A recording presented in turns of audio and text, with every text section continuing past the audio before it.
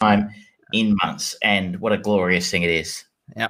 And which movie was it? Please remind our audience. So I went to, because we are not allowed to go to the actual cinema in Melbourne yet. But we were just saying, cinemas are on the same schedule to reopen as brothels. Yep. I think for obvious reasons. It just makes perfect sense. But there are only so many places that you can get a hand job in the middle of this. Exactly right. I mean, Pee Wee Herman recommends Melbourne cinemas.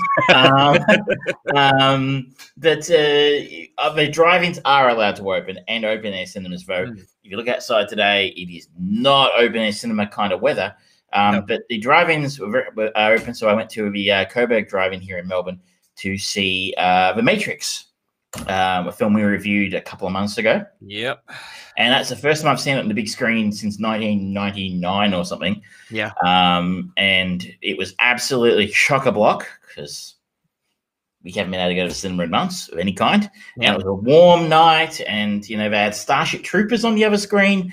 I think it's all right. I think somebody's watching our podcast or listening to our podcast and going, these guys have their finger on the pulse. Let's play obscure 90s sci-fi films. You're welcome, outdoor cinema world. Tonight, actually, I would have liked to have gone, but it's a bit late because I have to work. But tonight is there a 1989 Batman playing, and I would have liked to have gone to that. But it was good to be back. It was good to be back at the cinema, and I can see myself doing that a fair few more times over the coming weeks, I would imagine, or however long it takes for us to be able to go back to a real cinema again. Yep. It'll be interesting to see what happens. I mean, we have had the restrictions lifted to a certain degree, and Melbourne, of course, showed their stupidity. So, first sunny weekend or a public holiday, flock everywhere and fuck the rules, but never mind. Yeah, I mean, they did it in the UK this summer, and it's been fine in the UK. Everything's going well. I mean, I saw all of the major Western countries that are primarily English speaking are really doing great things right now. Actually, come on now. That is disrespectful to New Zealand. They are doing very nicely. New Zealand's not exactly what I would refer to as one of the top powers of the world. I was going to say, if what you were going to say, New Zealand's not what you would refer to as a country, and in which case I would tend to agree with you. It's just a state. They are a state of Australia. They just don't know it yet. They're just the granny flat of Australia. Very true. It's a granny flat, yeah. It's them out the back. Who are doing much, much better than us right now. And I have a friend who's on over there. She's actually a Kiwi. And she moved back there probably a month, 6 weeks ago. Because why the fuck wouldn't you? Yeah. And she saw these pictures of where she's in Gisborne and Dunedin and stuff in the south, and you're like, no. They're allowed to have art shows and cinemas and wineries and lions and tigers and bears. And it was just, they're allowed to leave their states. We'll be able to go to New South Wales by the end of the month. I did tell her, actually, I said, your Instagram right now is the biggest advertisement for New Zealand since Lord of the Rings. Because it's a glorious thing watching her Instagram. You're like, oh. So kudos, New Zealand, you're doing very well. And frankly, let's face it, I'd like to put a hat off to us. The rest of the country has done very nicely. It's really been us here in Melbourne who let down the side. Yeah, we've been pretty stupid. But hopefully all the dickheads at the beach the other day didn't go spreading the virus too badly, though. I mean, let's hope. Let's hope. Hope's all we got. But we're not here to discuss current affairs and the state of the coronavirus. We're going to avoid the miserable news that's going on around the world today and talk about old movies from the 80s. Yes, because what is more important than staying on topic, pinpoint the laser fine edge of society and pop culture? Yes, we are going to be talking about Big Trouble in Little China. Again, this is not the first time we've reviewed it on the show, but it is a good movie, so why not talk about it a little bit? Yeah, and we don't necessarily need to talk about it for a very long time for any listeners. But it is the next chain in our chain session following last week's The Thing, one of the most iconic connections of John Carpenter and Kurt Russell together, one of the defining horror movies or thriller, psychological isolationism movies of all time. We are following this up with the action comedy, martial arts, science fantasy, bizarro medley of Frankenstein monster mess that is Big Trouble in Little China. Frankly, you know the world's in a good place when you're looking back at the crew in the setting of The Thing and go, 9 months a year in blackout conditions of Antarctica. That sounds fairly attractive right now. Preferably without the alien monster, but yep. I'm flexible. Yep. I think that's fair. So Big Trouble in Little China. You sort of nailed it here. It says action adventure comedy on IMDb. Yeah. A rough and tumble trucker helps rescue his friend's fiancée from an ancient sorcerer in a supernatural battle beneath Chinatown. This is John Carpenter. John Carpenter is absolutely best. So I think we talk about it whenever we go through and sort of talk about the stuff that he was doing at the time. I mean, he had one of the most remarkable runs of form in the 80s, starting with Dark Star, which is an underrated film. I think his first film. Great film. And he moved on to Assault on Precinct 13, which is a masterpiece. Halloween, iconic masterpiece. Skip all the TV movies. The Fog, underrated horror masterpiece. Escape from New York, masterpiece. The Thing, masterpiece. Christine, pretty fucking good. Starman, maybe not quite to the standard of the others, but still pretty good. Big Trouble in Little China. Yeah. Then we got Prince of Darkness, which I have not seen, but into They Live as kind of sort of tying the bow on and then onto some other stuff after that, which is less well known. Yeah. But that's going from 74 through 88 without a miss. Yeah. Yeah. I mean, and these aren't like to use a cricket terminology, these aren't ones and twos. These are boundaries he's hitting, right? Like these are, and they may not have been massive hits at the time. I think but they are all iconic in their own way, in the sense that we've had Halloween's been remade fuck knows how many times. Yep. We've had a remake of A Fog, I think, from memory. We've had a remake of The Thing. Yeah, we've had a remake of Assault on Precinct 13, and there is a pending remake, apparently, of Escape from New York, has been talked about forever. Well, not only that, but apparently Dwayne Johnson, Big Trouble in Little China. There's rumors of a remake of They Live. They're kind of revisiting some of the ultimate classics, and so far the only one of John Carpenter's remakes that's come out is The Thing, which is technically a prequel, but it was entirely unnecessary. So it doesn't bode well for the rest of them. I thought the old Assault on Precinct 13 remake was okay. It had Ethan Hawke in it, and it wasn't terrible. Like it was passable. But I just like when you talk about directors who are on a run, that is a run and a half of amazing work.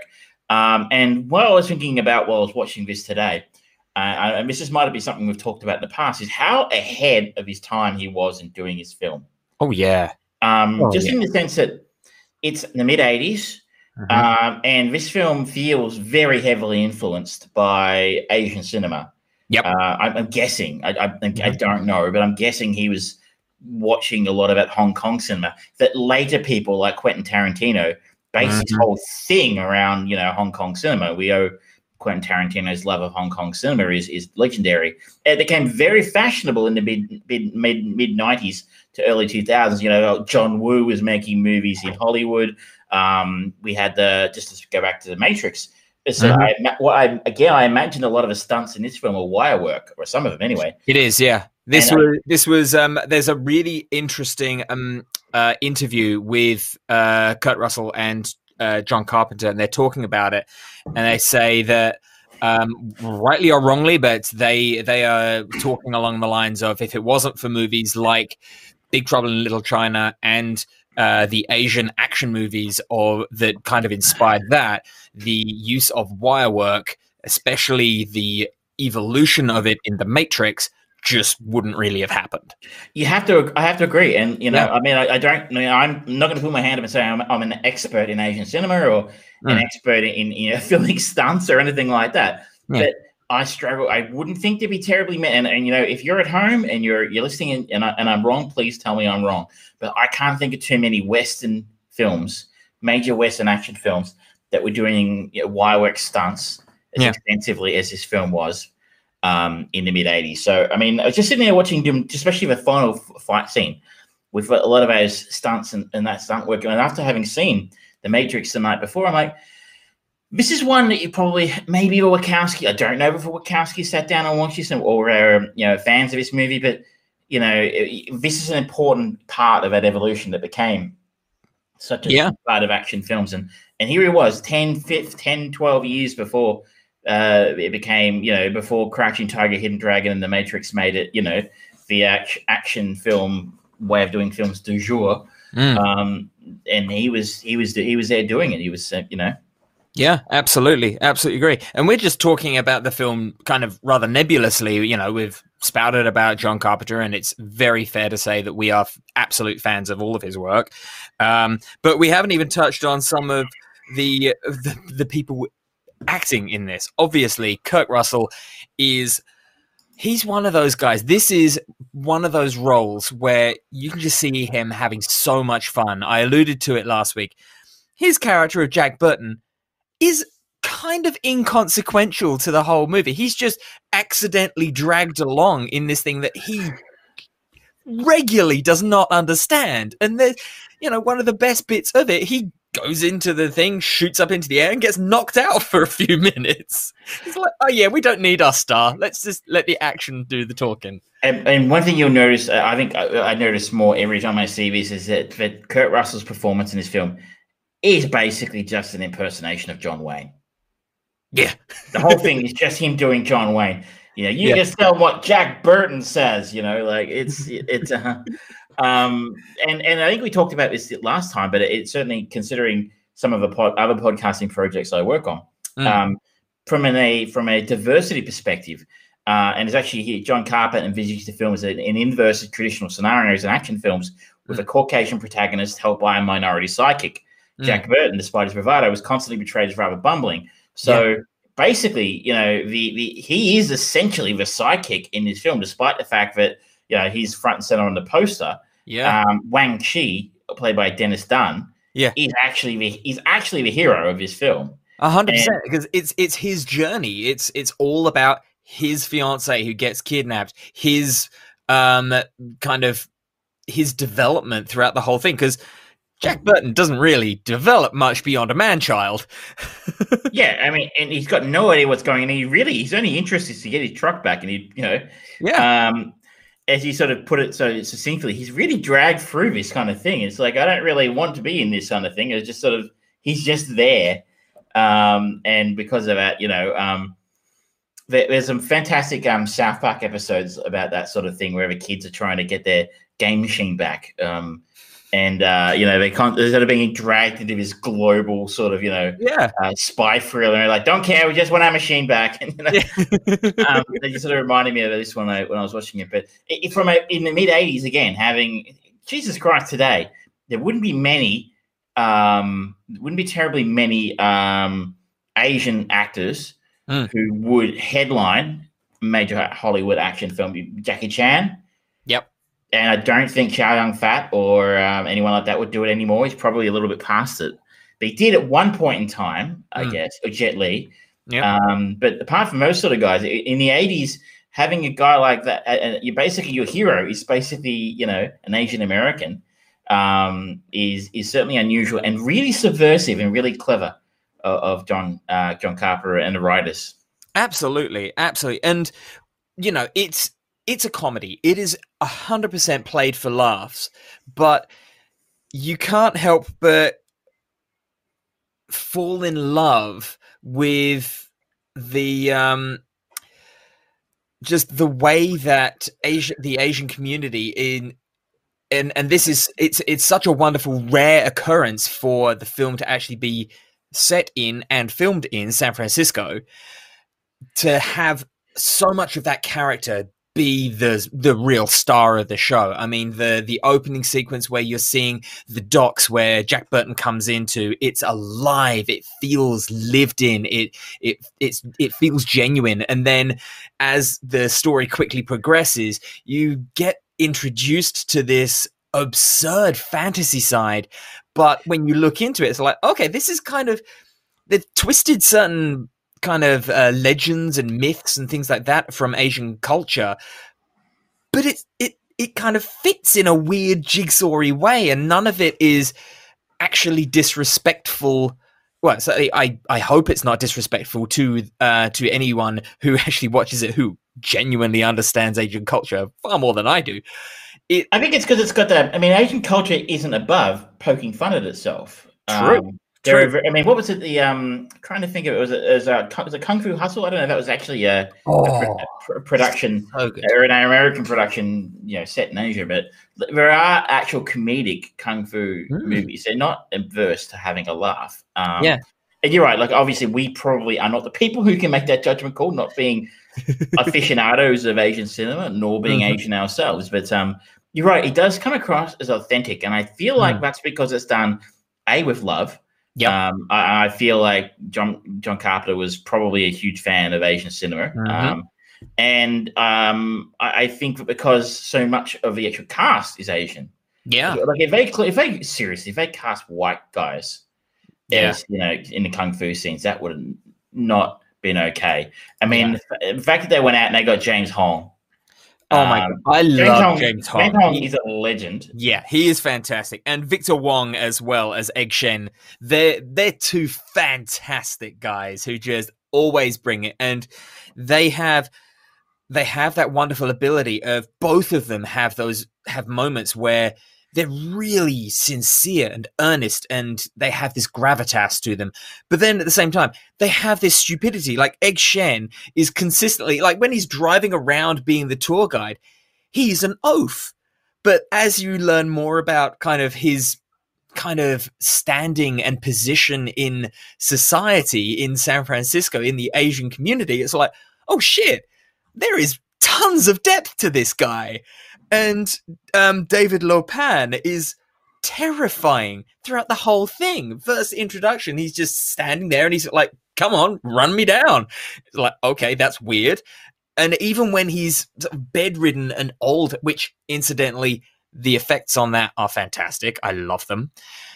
He still feels like this weird, evil, genuinely terrifying, debilitated Mr. Burns, crossed with like a Howard Hughes kind of weirdo, but it's never played off as just absurd. And Dennis Dunn as Wang Chi, he's beautiful. The kind of where he is talking so from the heart about the legends and how he even plays it, where he's just being really honest about how it was the difference from being a child to being an adult, and then seeing, oh, it's actually real. And the way that he played it against Kurt Russell, it was beautiful, really beautifully done. And it's surprising he didn't go on to have much of a career after this, really, because he was wonderful in this. Yeah. Very interesting to read that originally John Carpenter wanted to cast Jackie Chan in that role. Which would have been pretty cool. I've got to be honest, as good as Dennis Dunn was, that would have been fucking cool. What would have been interesting? I mean, this was at a point when I think maybe the only real Western movie that Jackie Chan had done was Cannonball Run, possibly. Well, that's the thing, is apparently just to go to the IMDb trivia, the word in the street is here that producers were concerned that his English wasn't good enough. But originally they saw him do something and they said, oh, maybe he can, but he turned the role down. Yeah. So I'm just curious about, Jackie Chan has made so much of his career about being lovable and comical. Whereas the character of Wang Chi, he does have funny moments and he definitely needs the martial arts skills, but he's definitely more of a serious role than what you generally kind of instantly associate with Jackie Chan. I'm honestly not familiar with Jackie's films from Hong Kong, from his Asian cinema. So Hmm. I don't know if if it's just the way that Hollywood cast him when he got Maybe. to the United States, or because once you sort of get typecast, right? I think it's a bit Sure. like I don't think for years I don't think Schwarzenegger wanted to be a bad guy until Batman and Robin. Yeah. So I mean, maybe Jackie thought it'd be bad for his career to do bad guys roles in America. Yeah, maybe. But all the same, so really, James Hong, I just love him. Like he pops up in the weirdest places. He was in episodes of Seinfeld. He was in Doogie Howser. He was in Wayne's World 2, Kung Fu Panda. He's man is a machine. He's 91. Yeah. So yeah. He's just always, even in just little bit roles, voice parts, he brings it every single time. He is great as the weird guy who deals in eyes in the original Blade Runner. And it's just all over the place. He is a living legend, and it's phenomenal. He has 440 credits on IMDb. So, and I'm still getting credits here going back to the late 50s. So mid 50s. A career going 70 years? Yeah. Holy shit. His most recent credit, well, he has credits for this year and stuff coming up for next year. Seem to be voice acting mainly, but what a treasure. And interesting to read here is I was thinking the same thing while I was watching it. Like the guys in the big hats, the seasons, the spirits, the Storms. The Storms. I'm like, geez, they are very Mortal Kombat. And so it was interesting to read that they were an inspiration for some of the Mortal Kombat characters, as was James Hong's Lo Pan. I can believe that. Isn't it interesting how these ideas sort of cross-pollinate? So, like Carpenter is, John Carpenter is inspired by these Hong Kong films, creates his characters, go on to create iconic video game characters who become movies in of themselves, and hugely influential in video games and film moving forward. It's a wonderful thing, and it's so weird how it sort of flows through like that. Yeah, and we haven't even mentioned Kim Cattrall in this as the white female love interest, I guess, because she's not Wang Chi's girlfriend, but she is the other girl with green eyes, and she gets pulled into this, and she is absolutely charming in this. She is not a damsel looking to be rescued. She wants to fight for her own things. She, in many ways, she's got, I kind of similed her character, Gracie Law, to kind of Lois Lane in sort of like her curiosity and her determination to stand on her own 2 feet and just not let anything hold her back kind of gets her into a lot of trouble. But she never kind of expects anyone, because she is very aware that the one guy that is showing her a lot of childlike obsession is an idiot. And so it's like, no, I'm not waiting for you to save me. I've got to do what I need to do to get out of this. And she's really wonderful. And even at the end, she falls in love with his affable, lovable personality, but it doesn't ruin her or anything like that. And they don't go off into the sunset together. It's actually kind of a realistic relationship that they go on. I also to call out some of the female stars, and it's Kate Burton as Margot. Yeah, is fun. And this is in case you're ever wondering if this is really a comedy or not. There's a great scene where she just goes into exceeding detail explaining who David Lo Pan is, and you mean David Lo Pan, the reclusive millionaire businessman who hasn't been seen in years and doesn't come out except for once a year and hasn't been seen in public, and it's like something the Simpsons would have written. You're like, no, that's deliberately hilarious. Yeah. As none of this is by accident. Absolutely. And we talked about it with The Thing, about the kind of reality and believability of all of the people in working at the space station, the ice station, and how they all had these kind of pre-existing levels of believability and history to them. I feel that it's a very similar comment that you can put against all of these guys as well. I mean, I've mentioned about the depth, the unveiling depth of Egg Shen's character, but also even people like Eddie Lee, who he's like a throwaway guy, but every time he's fully formed. He is a person, and there's sequences where the Chang Sings, I think it's the Chang Sings, the good guys, they come into Egg Shen's place and they're just kind of like eating, and there's this kind of like militia style camaraderie between them all. It just all is believable. It's great. For sure. Just trying to remember some of his lines, but he just has this way about him. It's really easy. Yeah. And you sort of feel like you know his characters, even though you've just met them. Yeah.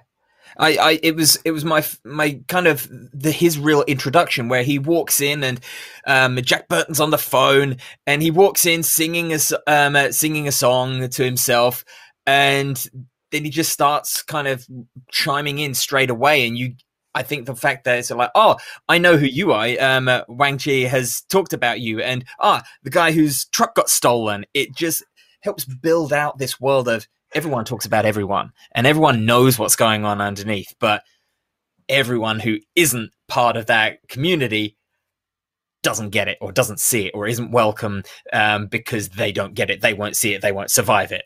It's just great how it all kind of flows. It's really, really wonderful. I love it. It does show its age in a couple of points, especially in some of the early scenes where 3 gang members are able to kidnap a woman at gunpoint in an airport and just sort of waltz out of there. Like, they're able to pull guns and shoot at people in an airport. And quite aside from the fact that Dennis Dana and Kurt Russell are able to walk up to the gate to meet people coming off a plane, which is it was a simpler time then. It was a different time. Once upon a time, you were able to do that. Yeah. I can remember that. Smoking or non-smoking on an airplane, sir. It reminds me of flying high with a smoking ticket. But yeah, so you're like, okay, 3 gang members with guns just pulled them out. There's no security. No.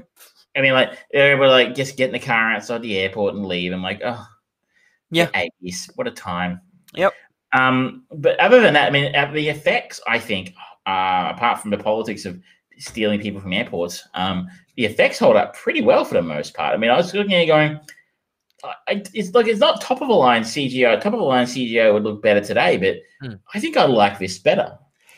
It just further adds into the character and the world that John Carpenter is trying to present to you in the movie. It fits the theme and feel and environment of the movie.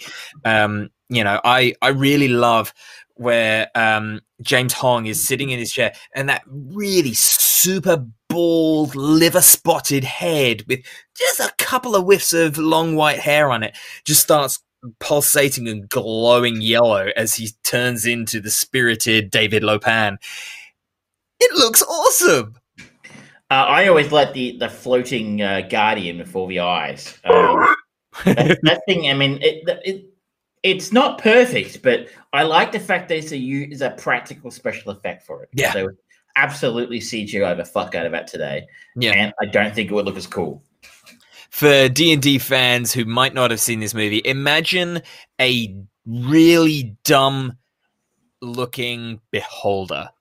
It's got all these tentacles around. It's got a mouth, an eye in its mouth that is on the end of its tongue, and it's just a grotesque floating ball that's it's a sentry, and it's just sort of making stupid noises. It's pretty fun. Probably the only effect I don't enjoy in this film is the battle between Egg Shen and Lopan at the end, with their little, with gems or something, and they're shooting lasers. Lightsaber crystals. Yeah, that's a good way of putting it. That just doesn't work for me. Yeah. I think if you had your time again, you might come up with a little bit more of an interesting, conclusion. Well, it is interesting in the sense that Egg Shen and hasn't really been the protagonist of our story. So again, we sort of said it's usually it's a character played by Dennis Dale and Wang Chi, and it's all to some degree for comical purposes Jack Burton, but Egg Shen, but it's really unusual in the film to have the decisive battle fought by a side character essentially. Yeah. There is one thing that I would like to call out that absolutely nails this into the era of 1980s more than anything else in the whole movie. And that's the fact that this temple for David Lopin's resurrection and resurrection into humanity so he can become a god, basically, they went to the trouble of getting neon lights. And putting an escalator in. It's like an underground mall. It's weird. Nothing says class like, no, David, really, seriously, you'll love the neon, mate. It'll look amazing. Just imagine it, David Lopin. Okay, you don't have to float. You don't have to do anything. You just stand at the top. The lights are going to be on, and it's just going to carry you down, man. And it's going to look fabulous. Strike a pose. People will go nuts. It'll be fabulous. You won't know you won't know what hit you. If you're that, there's a scene in that. No, I'm not going to go. There's another '80s film I was going to reference, but I think it's too obscure. But I hadn't noticed the neon. But you're right. It really did look like a food court. Yeah, and it's that kind of design level of a bad guy's base doesn't happen much anymore. They're very, very urban and utilitarian. Almost clinical in many ways. Where's the personality? Yeah, give it a bit of like Scorpio's base in the episode of The Simpsons. With the yes. Which country do you have more? France or Italy? No one ever says Italy. This was fun revisiting, even if it is probably the third or fourth time I've seen it this year. Get in and see it now before they ruin it with a remake, though. There hasn't been any news about the remake for a couple of years now, so true. Might be lucky, and they might get there's a whole bunch of stuff getting chopped right now because of COVID. So maybe this is one of those little projects that they won't actually happen. Now, I said that I had a plan on where to go, which is why I've been in control of the Chain Movies for 2. We are going somewhere a little bit different. It's almost as if we're going somewhere previously undiscovered. We are following Kim Cattrall to Star Trek: The Undiscovered Country. Ooh, yeah. The Cold War Star Trek film. Yes, I figured it would be a nice antidote for modern day Star Trek, going back to a very cold, calculated Star Trek. No, it will be. This is one of the good ones. I know. Simon Pegg was famous for saying the even-numbered films are the good ones. But it's true. It's true. So that is where we're going to be going next week, ladies and gentlemen. Star Trek: The Undiscovered Country. The classic, the OG crew of William Shatner, Leonard Nimoy, DeForest Kelley, James Doohan, Walter Koenig, Michelle Nichols, George Takei, and then we've got Kim Cattrall in there as Lieutenant Valeris. That's right, ladies and gentlemen. So you might have seen Kim Cattrall from Sex and the City, but yes, she played a Vulcan. Now, do you want to talk about some of your stuff, or shall I go first? I can start with one if we like. I actually saw a rare thing this week. A new movie.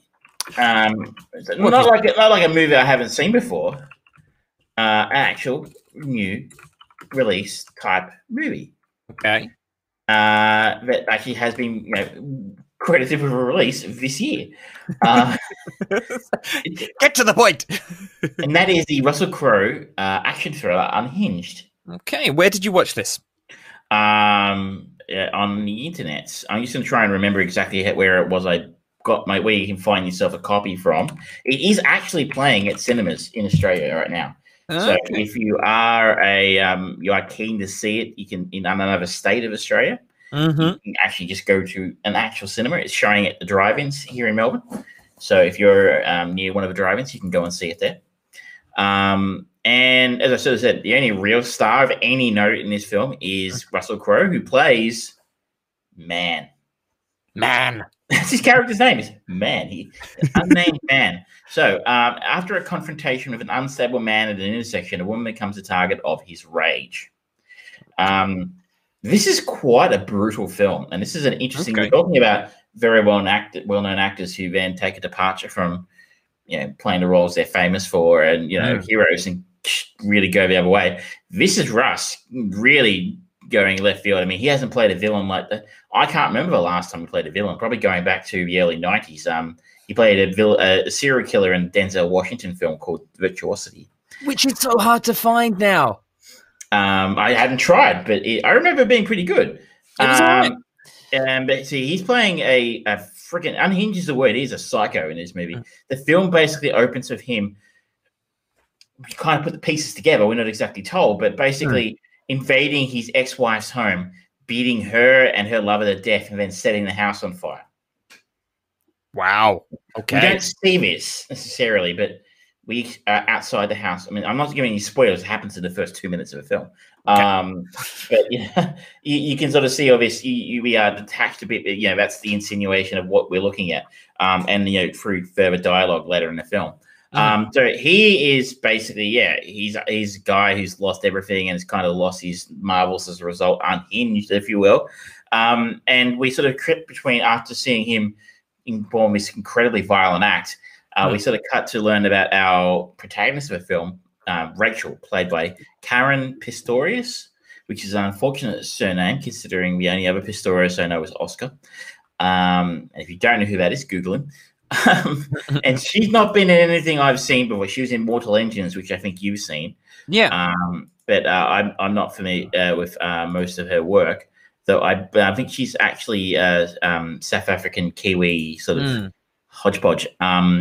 Anyway, so she is a young mother with a son named Kyle, and we see her sort of scurrying around trying to get ready in a hurry in the morning to get to work on time and get the kids to school on time, while there's some sort of problem. It's meaning that the traffic's backed up like crazy that morning.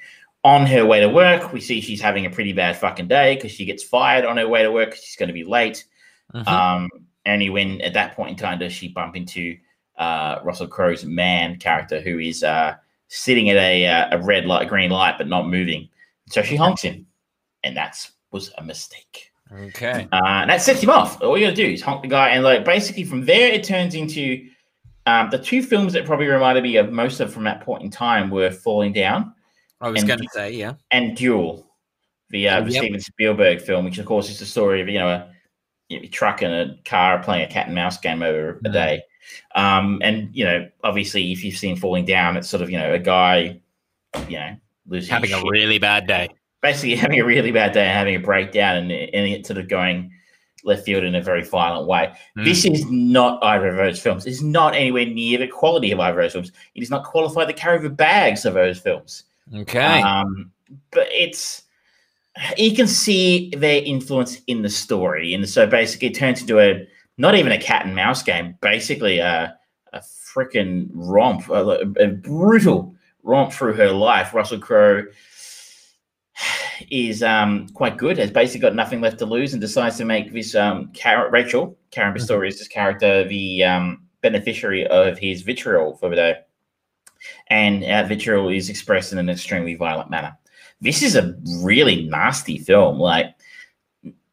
Just another way to describe it was nasty. It was unpleasant, really unpleasant. It made me feel dirty watching it. I felt like I wanted to take a shower afterwards. I don't know if you've ever seen it made you feel that way. And there was Russell Crowe's motivation was very poorly defined. And other than the fact that he sort of said, "Oh, I'm the biggest, most worthless man in the world," or something like that, basically giving an indication that his wife has left him, he's lost his job kind of thing. And nothing left to lose kind of character. And but at the same time, it's very, very weak motivation, and his motivation for fucking with Rachel is very, very weak. And she honked him, and she just decides to make her life miserable, and in a really brutal way. And then it also stretches credulity a few times. Like, he does stuff.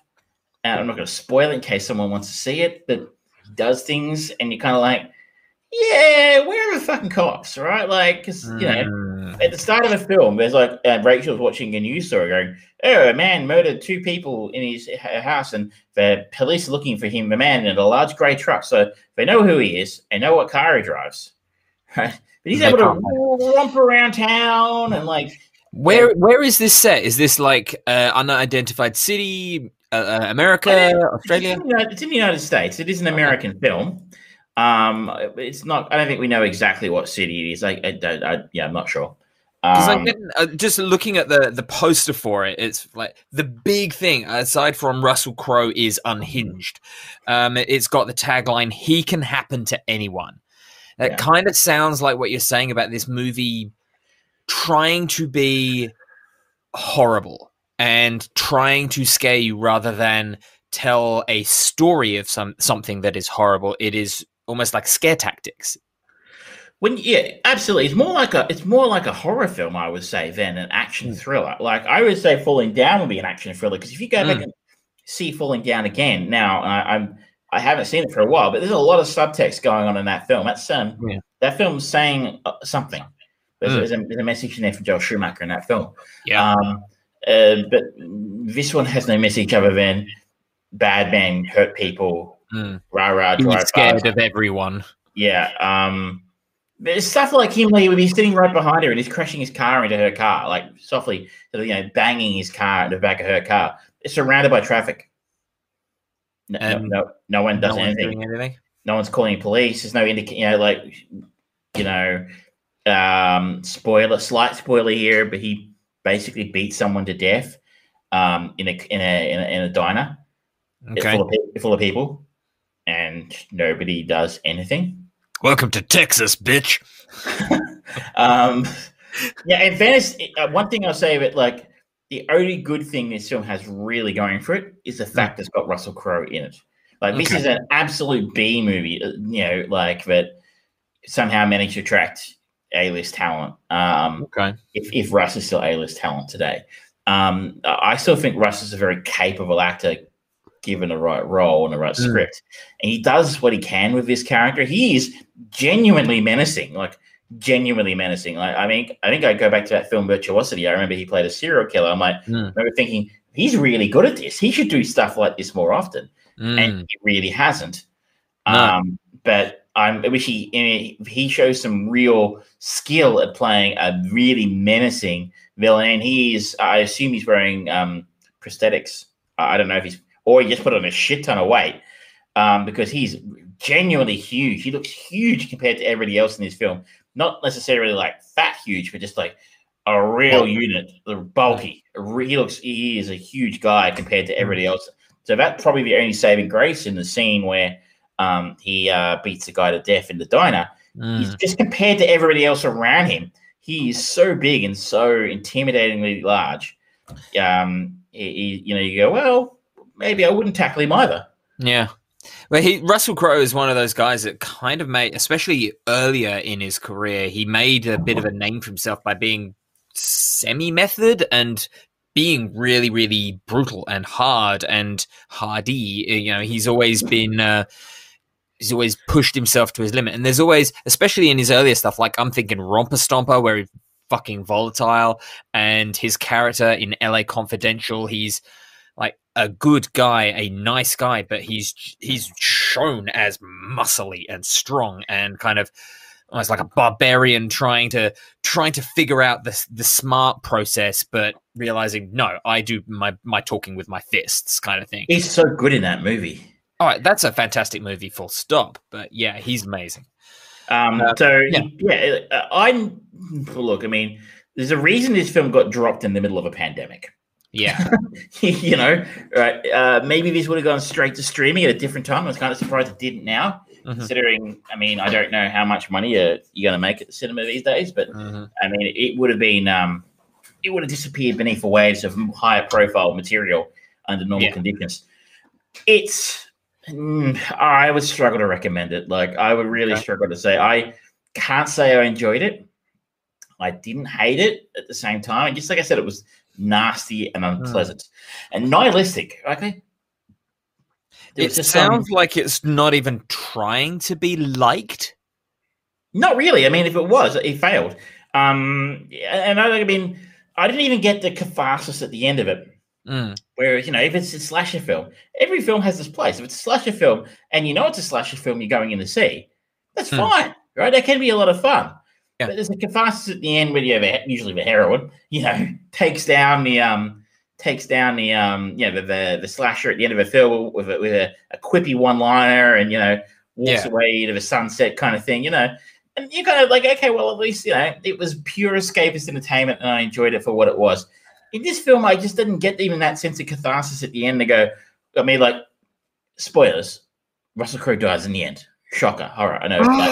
He can come back. Death isn't the end. Well, he could be like, like Clark Gregg in the Avengers. But he dies at the end, and then obviously they drive away, and you kind of like, I must have been like, I just have this pervasive sense of unpleasantness, and like I said, felt a bit dirty having watched it. I'm like, after what he's done to her and her family during the course of the story, you're kind of like, I don't think I'd be driving away smiling after that. No, sorry, Bob.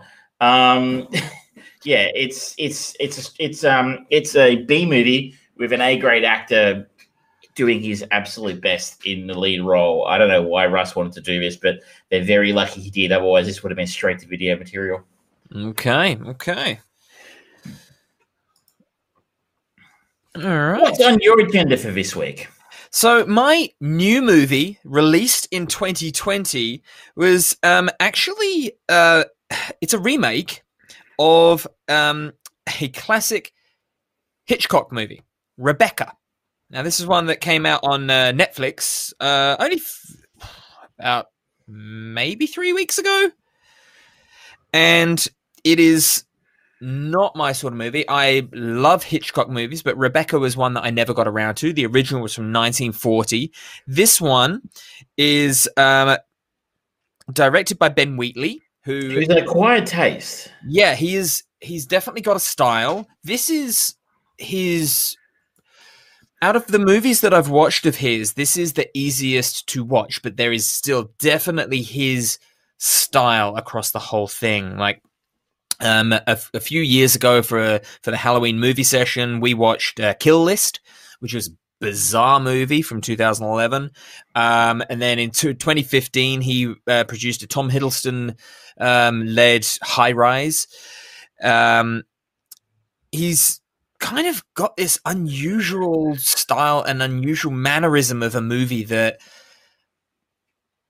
you either can appreciate or you just don't want it at all. It's not that you don't get it, because you're probably gonna get his movies. He's not exactly the most subtle of guys in telling a story, but it's just like, no, that's not the sort of thing that I like. I don't care. I'm not going to judge it in any way, whether it's quality or not. It's just something I don't like.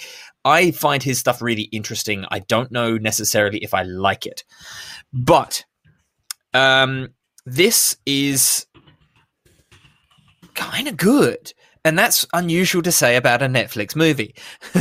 It stars Lily James. You seem to be the one, because its reviews are not good. No, it's true, but there's something about it that really plays with me, because they on IMDb they say that number one, this movie is a drama, mystery, romance, and thriller. I don't think that's really right. I think it's a psychological horror in a social manner, because I'll just call out the cast, because the three big players in it are all great in it. Lily James plays Mrs. De Winter, the new Mrs. De Winter. Armie Hammer, who I have so much respect for over the last few movies that he's come out with. He's showing some good acting chops. He's developing really nicely as an actor. And Kristen Scott Thomas, who is pretty much always amazing. And for those who don't know, it's a young newlywed arrives at her husband's imposing family estate on a windswept English coast and finds herself battling the shadows of his first wife, Rebecca, whose legacy lives on in the house long after her death. And that is the plot but it's not the story. The story is so much more twisting, turning, private, close. There's elements of the upstairs, downstairs kind of aristocracy that was played out in Downton Abbey, Gosford Park. Yes, yeah, anything like that.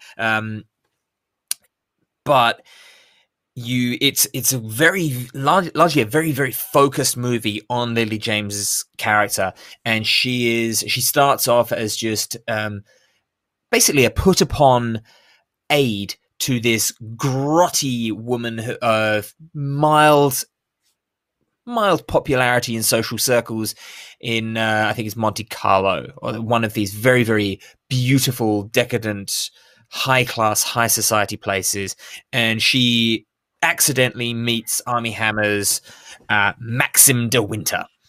They hit it off, and in a whirlwind of romance that they play these really lovely scenes, and you get these little snippets of a broken character coming out of Armie Hammer. He's very charming, he's very affable and very open, and he doesn't care about the society gap between him and Lily James's character. But then every now and then these little tiny moments just come in, and he turns on a dime, and he can be really scary. And as someone who hadn't watched Rebecca, I wasn't sure if this was kind of like a domestic abuse kind of thing, where so often Hitchcock movies kind of twist the characters and they end up becoming one thing or another. That's not the case. He's a broken man in so many ways, but as the story progresses and as Lily James learns more about him, and when they go to this beautiful estate that he owns and is run by Kirsten Scott Thomas's Mrs. Danvers, you find that, yes, he's the lord of the manor, but there's not really much that he's actually in control of, and he is in many ways, he's a puppet unto his own things, and this looming, hellish, untouchable, godlike presence that is Rebecca, his ex-wife, his former wife. It just looms and just continuously gets bigger and bigger and bigger in the whole movie, and you never once see her. You don't see her in any flashbacks or anything like that. It is just her presence that is felt, and the kind of existence, her personality exists beyond, and the people that knew her, that loved her, that hated her, that were obsessed with her, that reviled against her. And poor Lily James' character is repeatedly battered and beaten from one to another, while she just wants to be in this such honest and beautiful and charming romance with Maxim. It's really good, and it plays itself so well. It's quiet. It's not trying to do anything flashy or fancy. It's a movie that doesn't really get made anymore, and I think that's one of the reasons why I like it. I'm a very big Hitchcock fan. And seems like you're in a hiding to nothing trying to remake Hitchcock, though. Oh, you're never really going to be able to do it. The closest that I think before this someone got was there was basically a Hitchcock variant called Grand Piano with Elijah Wood and John Cusack. That was pretty good, but it lost it in the end.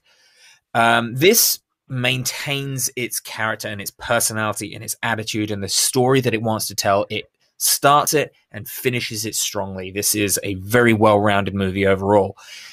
I don't think many people are going to like it, and the reviews kind of mirroring what I think people will like. But if you like that more old school, very it's old school. It's old school code for slow. Yes, it is. It is slow. But there's also this kind of borderline, kind of Gone with the Wind, epic romance feel to it that will frustrate people who want to go in for it as a romance, because Ben Wheatley is like, yeah, that's there.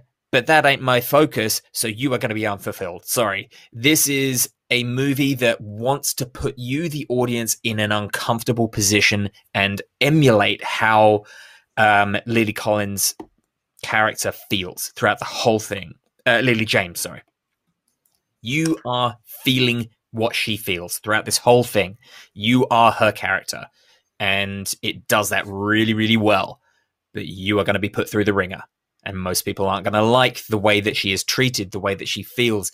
And by the end of it, there is kind of comeuppance and the cathartic release, but it's still kind of, it's not that typical Hollywood, yay, the good guys won, I feel good, everything's worked out, it's great, everyone's grown, everyone's developed. It's like, okay, what I wanted to happen happened, but I still feel a little unfulfilled, which is, again, very much in her character. So it captures the character really, really well. I think that's what Ben Wheatley seems to be really good at doing, is making the audience feel like the person this story is following. Okay, well, it's only a departure for him. I think the only Ben Wheatley film I remember seeing is that film we saw a few years ago, Kill List, which was, as you noted. Oh no, I saw Free Fire as well. That was shit. I liked parts of that. It was shit. It was fucking awful. But I hated it. But then again, I suspect watching two of his films now, I suspect that's Wheatley's jam, right? Like he's one of those directors. Yeah, people are going to go like, I don't know if you're familiar with Todd Saldons, who made Welcome to the Dollhouse and a few other films like that. If you know who he is, you know who he is, right? He was sort of like bizarre filmmaker du jour in the late 90s, early 2000s. Yeah. Happiness is another one of his. And if he's just one of these guys, like I get his stuff, right? Yeah. I remember going, this guy is a fucking genius. Yeah. But like I reckon 90% of people who watch his films go, this is the worst thing I've ever seen in my entire life. Yeah. And he's just one of those guys who splits them. You know, there's no middle ground. Yeah. There seems to be like Britain in particular, maybe it's just because I'm British and I like to spot the local grown talent, I guess. But every now and then this name pops up that just suddenly appears and has this identity, like Shane Meadows. I love a lot of Shane Meadows' work, but there are people who just go, no, This Is England was it for me. That's all I liked of his stuff. Go away with the rest. I like that film. Yeah, I haven't seen any of his other stuff. Dead Man's Shoes is one of my favorite horror movies. It's fantastic. Paddy Considine is awesome. Love it. I have not seen anything else he's done. But I did like This Is England. That was a good movie. Yeah. But if you like to be challenged by a movie in the way of being put into that character, you possibly like Rebecca, but I can't really recommend it because it's a hard movie to recommend because it is trying something that is not the norm. It does what it wants to do very well, but that's for a very niche audience. Got to give kudos to someone who's trying to do something difficult. Absolutely. And I respect the actors, the performances of Lily James, Armie Hammer, and Kristen Scott Thomas because they are flawless in their character delivery. It's really wonderful. I keep seeing Hubie Halloween pop up on my Netflix, and I keep thinking to myself, you know, okay, whether or not Ben Wheatley got this film right, he's trying to do something quite difficult. Yes. And he's got to go. Adam Sandler was trying to hit a 1-inch part and miss. So, interestingly, Ben Wheatley is attached to direct a Tomb Raider film and a sequel to The Meg. Oh, okay. That does not seem like his normal fare. No, maybe he's trying to do a little bit of the Guillermo del Toro thing of big movie, indie movie, big movie, indie movie, and slowly trying to merge those two together. But they seem really weird departures for Ben. Really weird departures. I like this one, though. The name of this project? Mega Evil Motherfuckers. Meg 2? Yeah. Ooh, he is attached to do Hard Boiled. Now, that could be interesting because that's based on a Frank Miller comic that is weird. I assume that's not a remake of the John Woo film. No, it's completely different. That could be an interesting, like when the first Sin City came out, and it was a great match of fun story, interesting production design, and just that good marrying of all the talent involved. Could have something good happen there, but I don't know whether there's much of an audience for it. Well, the last John, it was the sequel they did to that wasn't very good, from what I heard, and never was the spirit. I don't know why it took so long for them to get around to the sequel, but they should have done it straight away, and it probably would have fared a bit better. But it just felt tired and unnecessary. Speaking of films using extensive green screen, Liam Neeson is arriving in Melbourne this week to shoot the movie here in Melbourne. Okay. And I thought you were talking about his time on Star Wars Episode 1. Well, interesting you mentioned Star Wars is because they're going to use a similar type of technology they use to making The Mandalorian. So you kind of go, why are you making a film in a semi-lockdown city? They're going to be filming at the Melbourne Convention Centre. Okay. Maybe they converted into a stadium. It's been converted into a studio. Well, that's a clever use of the space while no one's allowed to go there. There's no Comic-Con or Bridal Expo or anything. But anyway, interesting to see what those films look out. Though, get Ben Wheatley direct your Tomb Raider sequel. Yeah, that's going to go really, really differently. Yeah, but who knows? I mean, to be honest, the bar for Tomb Raider movies is not exactly high. True, though. None of them have been very good. Yeah. I was going to say the Alicia Vikander film was okay, but it really wasn't that great. No, it really wasn't. It was unnecessary, boring, and that is the worst thing that an action movie can be. Boring.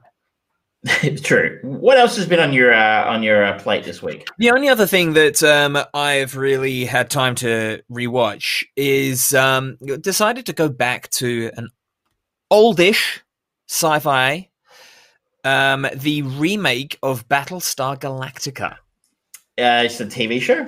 Yes, it is. It's on Stan, and it is heralded as one of the modern classics of TV shows. It was very, very groundbreaking for its time. It used a lot of that almost gonzo journalistic style filming of close-ups and handheld. There was a lot of plaudits praised for its depiction of space battles with the Vipers versus the Cylon Raiders and things, and the minimal use of noise, because obviously no noise in space. It was very interesting. But over the course of, I think there's 5 seasons of it, the last 2 seasons certainly split the audience as it got a little bit too involved in faith, shall we say. But I'm going through it, and I'm halfway through season 2 now. And while the CGI doesn't really age very well, it was at a point where, for the time, it looked pretty good. But now it definitely looks old. It looks tired. It doesn't look out of place because it was filmed well. The whole design of everything was well implemented. But it just looks a bit tired. But the storytelling, the acting, and the direction of the episodes is great. It remains really strong. It's a very interesting type of story that we very rarely get anymore. It's trying to be political. It's trying to be intelligent. It is trying to be engaging in a way that it's not all about the action sequences. There are episodes where it's just people talking, and there's almost an element of kind of West Wing style conversation and debate between why should the military and the police be run entirely different. And Edward James Olmos is fantastic as Adama. Mary McDonald, I think it's Mary McDonald. I've just got to pull up. Yeah, you're right. She played the first lady in Independence Day. Yes, and she was upgraded to the president. So, the question: were you a fan of the original? I was. That as Star Trek and Doctor Who were the sci-fi shows that I grew up on. I remember characters of Starbuck and Apollo, and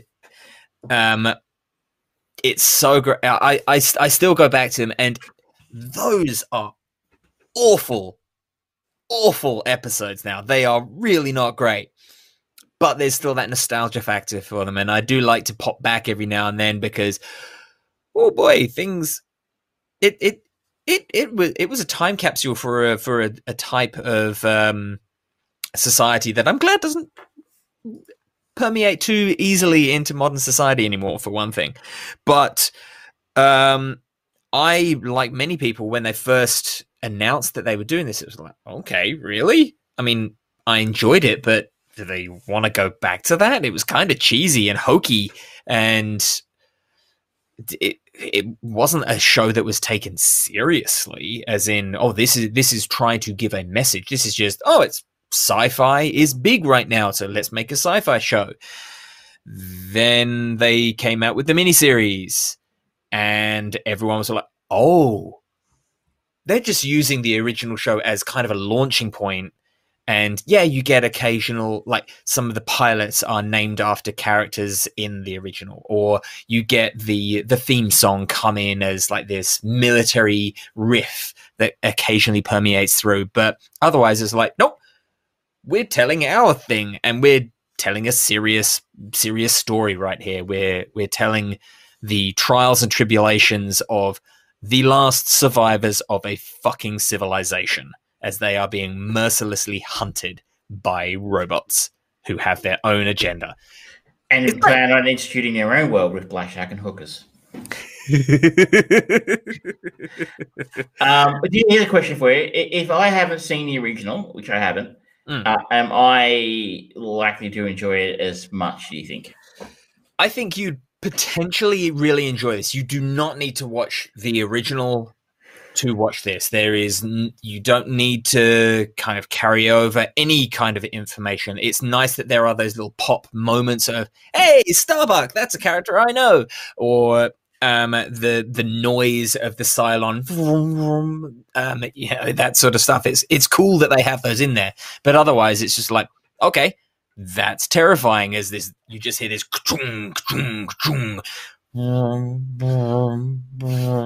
it's actually played really well for the effect that it's trying to distill. The performers are all really great, and they, because of the miniseries, which I do recommend watching first before going into the actual series. There's only 4 episodes, I think, in the miniseries. It's all available on Stan. It sets everything up really well, and you do feel like it is the true beginning of a journey. And through the miniseries, you will quickly work out, okay, yep, I want to stick with this, or no, that's not for me. I remember watching it when I was on television, but I don't know what I got in at the ground floor. Like, I don't think I got it on episode 1. But because you're right, there was a plethora of sci-fi and television at the time. We had we had Star Trek Enterprise, I think, or Voyager, Enterprise at that point. We had Stargate, Stargate Atlantis, and then we had Farscape as well. Yeah. If you're in America, you had a season of Firefly. Yeah. And then you had this. So it was really a lot of that going on, which is unusual. Yeah. And Farscape was shot here. A lot of it was made here in Australia. Yeah. So I actually tried very hard to get the Farscape, because a lot of people it's one of those things. If you like Trek, you should like Farscape. I didn't, and I didn't like the few episodes of Battlestar Galactica I saw either. But like I said, I was coming in halfway through a season because it was on television at the time, right? If you didn't catch episode 1, well, fuck you. Yeah. This storytelling is season long. There are 1 or 2 episodes each season which are more or less standalone, but it is one big storyline because it is true ensemble. You have got so many moving parts and characters all over the place, and their allegiance is changing, and them going away for a while, coming back, and having life on the show, and it all interweaving and connecting. So you can't just randomly jump in and out because it's like, wait, what the fuck? I have no. It would be so fucking impossible to enjoy watching it that way. Maybe if I have time and the other shows run out, I might check it out because despite our increased freedom, I am still. Melbourne right now is a bit of a funny place. You go to the shops, you have to make a fucking booking to go to Kmart. I'm not doing that. No, especially to go to Kmart. Exactly. I'm like, people are going to Kmart, and you're like, why exactly? But, anyway, I saw that people were crying when they were entering Kmart. And they lined up at midnight to go to Kmart, and I'm like, I just don't need shit that badly. I have stuff delivered to me, but so I mean, we're allowed to go out a little bit more, but I'm still myself staying home a lot more, like we talked about earlier, to avoid the fuckwits. So maybe I will have time to check out some of Battlestar Galactica and see what the fuss is about. Like I say, anyone who is interested, start with the miniseries because by the end of it, it has a good, complete story that is not too big to kind of go, oh, that's a big time investment or anything like that. If you like it, you will enjoy the rest of it. If you don't like it, you haven't wasted 22 episodes worth of seasons to kind of come to a point of, well, fuck you, George. Well, look, we've talked about it. Regular listeners will realize our tastes diverge, okay? Occasionally. Yes. Just like 5 out of 7 times. But at the same time, it is an iconic science fiction series, and like I might like it. I probably need to give it a red hot go to find out for sure. What about you? What else have you been watching? I would like to talk about 2 other things. I know we're getting a bit long, but that never happens. Never. One is a documentary series which is screening on Stan at the moment in Australia. And that is called Seduced, Inside the NXIVM Cult. And people who know me, I love a good cult. Love a good cult. And, and when I'm not watching the news about the cult in America right now, I'm watching a different American cult. This one has fortunately ceased to be, unlike the other one. And this is some people might have heard about this one because it actually made the news in the last couple of weeks in the sense the leader of this cult got sent to jail for 120 years. Which deservedly so, but just sounds so dumb. It's a very, very American thing to give people giant sentences they'll never be able to do. Oh, sentence to 800 years.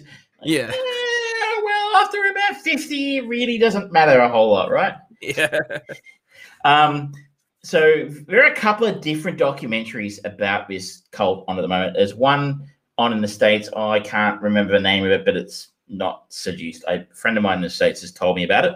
But this one particularly follows India Oxenberg's abuse and her own culpability inside the NXIVM cult, an organization marketed as a self-help group.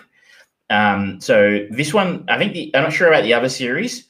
This one really focuses through the prism of India Oxenberg, who was a member of a NXIVM cult for like 10, 12 years. The reason why she is notable is she is the daughter of Catherine Oxenberg, who was a reasonably well-known actor in things like Dynasty. She is also, I think, she's also European royalty. Catherine Oxenberg is related to the Yugoslavian royal family, well-known. And so India is her daughter, who has done some rough acting around the place. She was in Starship Troopers. Can you believe that? She played Kid. But she joins the cult, and we explore her experiences of the cult. Through her stories about what went on. And it is it's. Look, I guess it's not really particularly revelatory in the sense you've seen any documentaries about cult. You've seen documentaries about Jonestown or Scientology, which there are some excellent documentaries about those out there. It's kind of sounds a little bit familiar. It kind of just their entry point isn't particularly sinister. It's like a little bit like Scientology. They for years had a way of getting people in was to say, "Hey, free personality tests." Yeah, and you go into the Scientology Center and you do the E-meter test, and they go, "Oh, you've got some sort of underlying trauma, blah blah blah," and hopefully they'll try and get you hooked from there. So that's their in, is they seem like a self-help program or a way of bettering yourself, and you take courses and you can do better. I remember I worked with a Scientologist once who actually ran some of his courses in the call center I worked in, which was interesting. Wow. And because he actually managed to convince the higher ups that they were self-help programs. So NXIVM kind of is a cult that borrowed a lot of ideas from a lot of different places, including Scientology. And a lot of it, you're sort of watching it, and you go, there's a function that they do when you go to one of their meetings called EM. I can't remember what it actually stands for. I'm like, oh, that's auditing. That's right. That's auditing. That's auditing from Scientology. And they're like, oh, yeah, we borrowed it from Scientology. I'm like, boom, I watched too many of these shows. I've never been to a Scientology center, and I know what it is. But that was their in. Their in was that they were an executive success program, I think, was it? Yeah. What they called themselves. And they, you went to these classes and they helped you, make sense of the world and better yourself and yada, yada, yada. The guy who ran it, the guy who got sent to jail, Keith Rainier, actually was a convicted crook already at that point in time from running a pyramid scheme in the 80s. Yeah. But, whatevs, right? And that just builds character. And so, there were some what I guess makes this fairly notable was it's fairly bizarre, as with most cults, it gets sexual. It sort of gets into some fairly bizarre facets of that, in the sense that they ended up being slaves to other members. So basically, this guy Rainier started a sex pyramid scheme inside the cult, and where he had like 5 or 6 people who were slaves to him, and each of them had 3 or 4 slaves, and each of those slaves had 3 or 4 slaves. And he was sort of trying to use this to sort of build a network of people he thought could change the world with. And all of which were basically available to him whenever he wanted them for sexual purposes. Yep. Now, where it is branded as well. They were branded. There was actually, I just got to that episode that's just when it's airing. It's one of the annoying shows where there are 4 episodes, but they're only airing them one every week. How dare they do things traditionally? And it's annoying. So they actually use a branding pen to actually draw a symbol on their bodies, which is super weird. And I guess the other part of it that made it very notable, apart from the bizarre sexual nature of the cult, was some of the people involved, some of whom are actually pretty well, or not super famous, but reasonably well-known actors, including Ashley Mack, is that her name? Alison Mack. Alison Mack, who didn't actually know who she was before the cult, but she was in Smallville. Yeah. And there was a guy called Mark Vicente involved, who was he was a director who directed a documentary in the early 2000s called "What the Bleak Do We Know," which I remember seeing and quite liking. And there was at least one other actor in there whose name escapes me right now, but again, she wasn't super famous. But you look at her IMDb page, she's done a bit of stuff. And these were kind of people who managed to were kind of senior members of a cult. The more, again, a little bit like Scientology, the more famous you were, the more fast track your path through the cult was. And that was part of a reason, I think.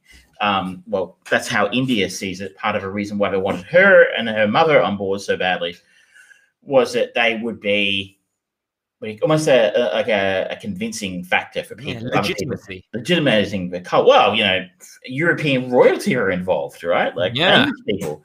Europeans aren't weird about sex or anything. No. Have you seen Benny Hill?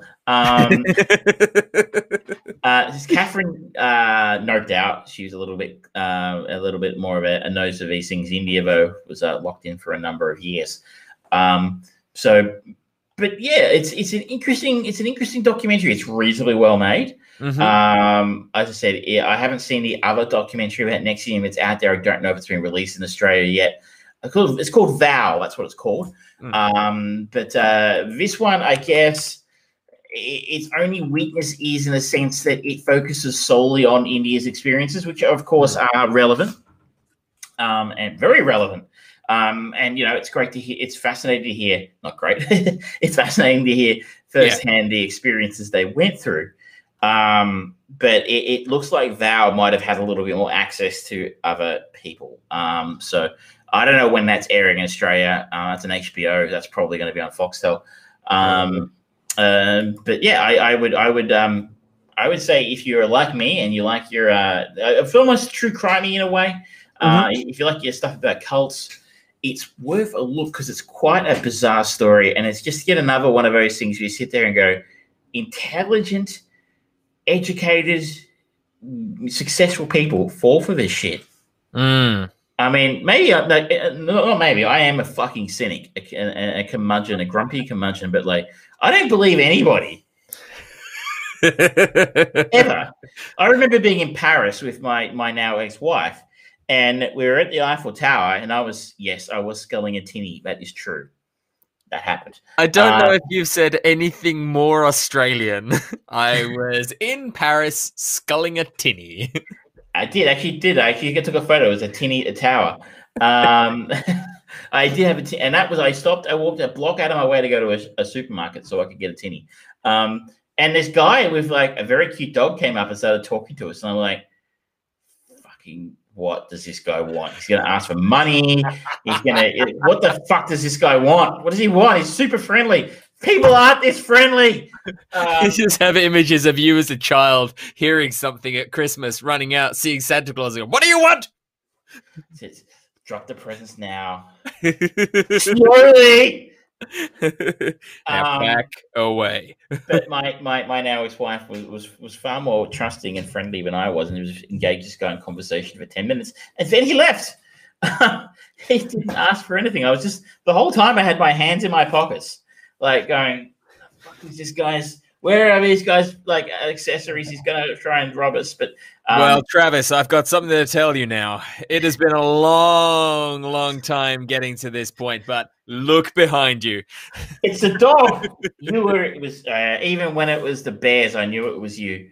So I don't trust anybody ever. So like everybody's trying to scam you usually, but people are very friendly. Usually they're trying. It's like when in certainly part, and I do travel in parts of the United States with friends, and like in rural Pennsylvania, I travel quite regularly in that part of the world.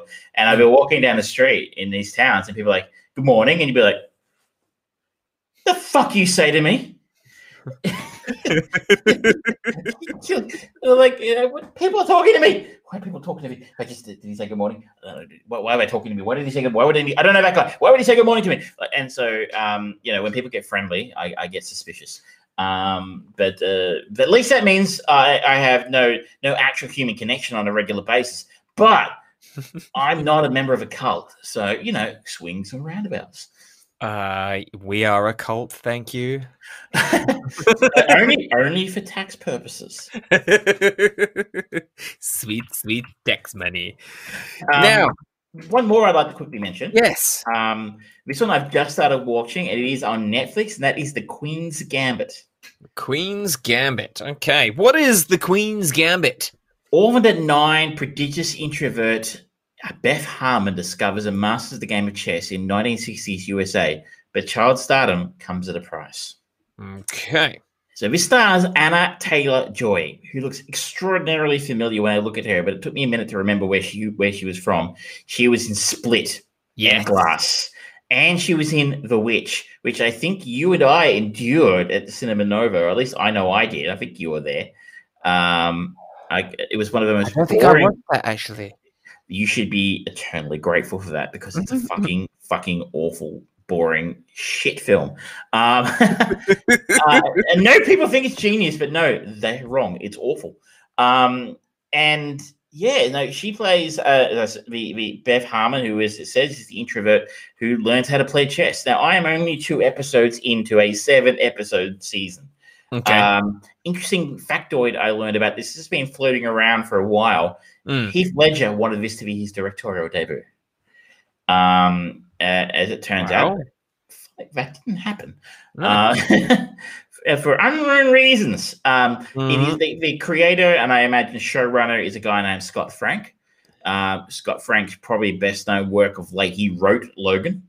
Yep.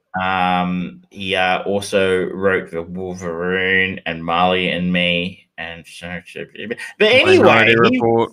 he wrote Logan, which was very good. Mm-hmm. This is really quite enjoyable, I must say. I sort of very reluctantly jumped into the first episode, and I'm like, 20 minutes in, I was like, I don't know about this. It seemed a really generic story about, the opening shot of a season. Beth's parents die in a car crash. She's taken to an orphanage. And you're kind of like, yeah, I've seen TV shows where kids taken to orphanages, right? Yeah. It's not, this is going to do all the things I think it's going to do. Yeah. And then it doesn't really. Okay. It kind of subverts, it gets you, it's where it got me interested because, there's a whole lot of memes and, tropes about, orphanage movies and, asylum movies. And it looks a bit like something out of American Horror Story. But, you're expecting to be run by, evil, sadistic, We are going to take you to the basement now to begin treatment. Exactly, like electroshock therapy or something. But, and you expect the people to run it to be bastards, but the people running it kind of, but at the same time, they're not exactly benevolent. They actually seem like human beings. Okay. She is taught to play chess by the janitor, Mr. Scheibel, played by Bill Camp.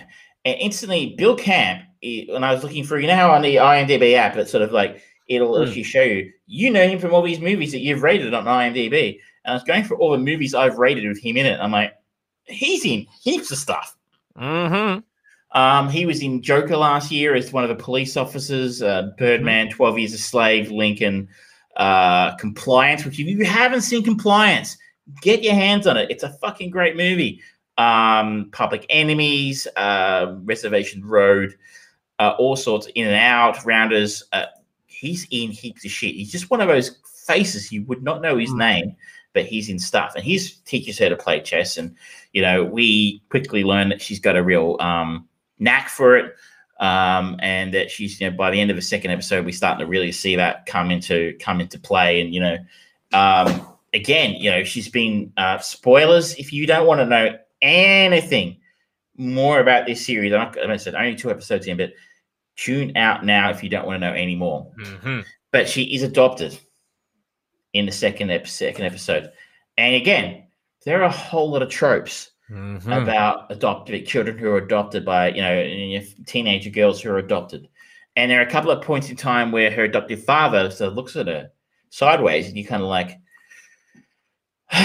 here it comes. Okay, you're going to do exactly what I think you're going to do. And then it doesn't. Okay. So it sort of goes, oh no, I went right. It actually, by the end of the second episode, again, like we have stuff happen during the second episode of her adopted parents. Again, spoiler alert. I've already given you one. The dad leaves the mother. So her adoptive father leaves her adoptive mother in the second episode. Okay. But again, you're kind of thinking, again, there's a whole array of tropes that you expect to be rolled out in that scenario. And by the end of the second episode, when you actually see how the mother is reacting to Beth's increasing, fame / skill / accomplishment, it's in chess. It goes in another direction. I mean, I'm very curious to watch the next episode and go, okay, what's next? Because it's what it did at the end of the second episode, kind of go, okay, that's dark. That's interesting. I like it. So it keeps subverting my expectations every time just because there's, as I said, there's an expected response and it's taking the path less traveled at each opportunity so far. And I'm liking that. Cool. So by the end of the second episode, it's really got me on board. I'm really looking forward to seeing where it goes next. And I'm just curious, what is it about chess? There's a lot of movies and TV shows made about a sport game that isn't very cinematic. Yeah, and there was that Tobey Maguire one from a couple of years ago. Sacrifice. Yeah, and it always seems to be like this bizarrely hyper stressful underlay of way more going on. I mean, maybe that's just sort of like, hey, we're taking the notion of chess and the games and the different layers and the sacrifices that we play. We're going to literally consistently inject that into every chess movie ever made. Or maybe chess is just actually the most dramatic sport in the world, and no one knows. Real question. Why hasn't there been a chess boxing film made yet? That's the film I want to see. Yeah. Maybe that'll be the last Fast and Furious checkmate. Where, you know, Diesel takes up chess as a hobby while recovering from a broken leg after a car crash. Look, now that you put it out there, we have now got a proven track record of being tastemakers in the COVID-19 environment.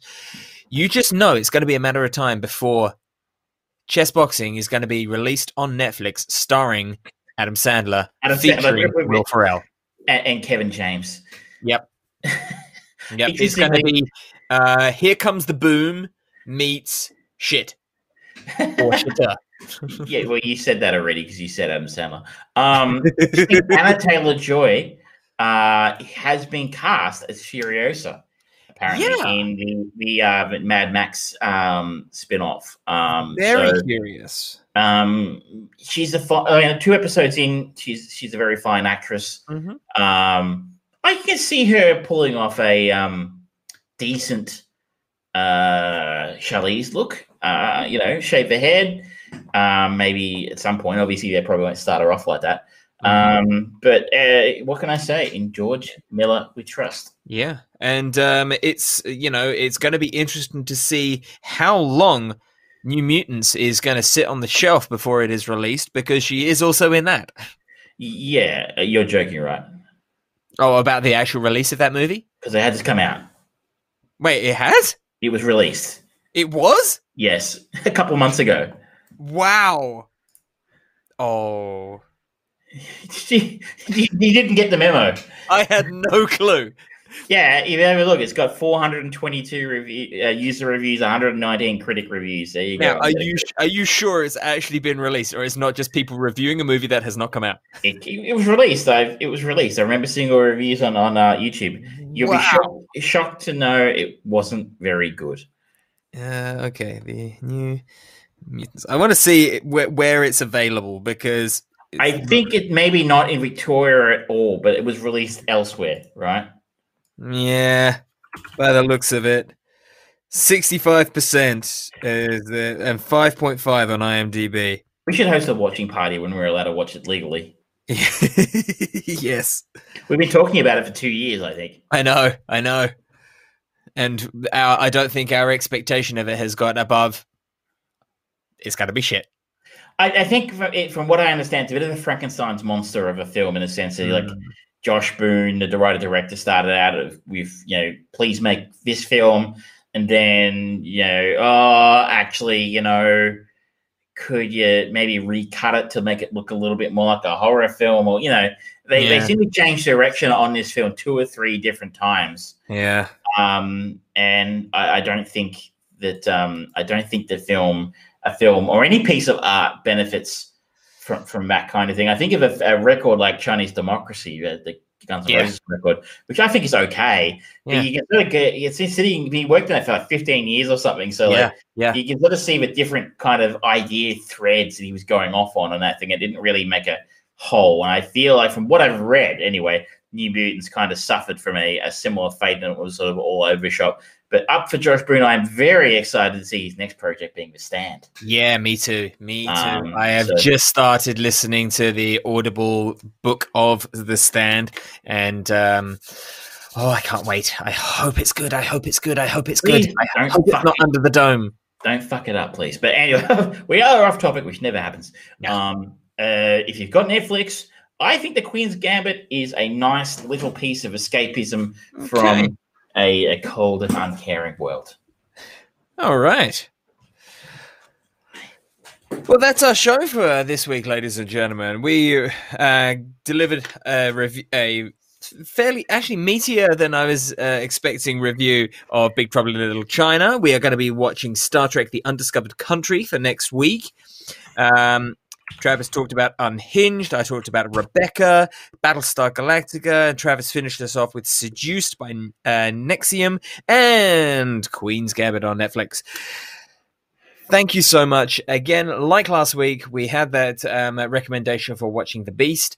Anyone who has any recommendations for movies, TV shows, books, anything at all, let us know, because we'll happily consume it and give our thoughts and feedback, because, you know, that's what we do, and, you know, obviously people listen to us. But we will see you next week, ladies and gentlemen. Good night. Good night.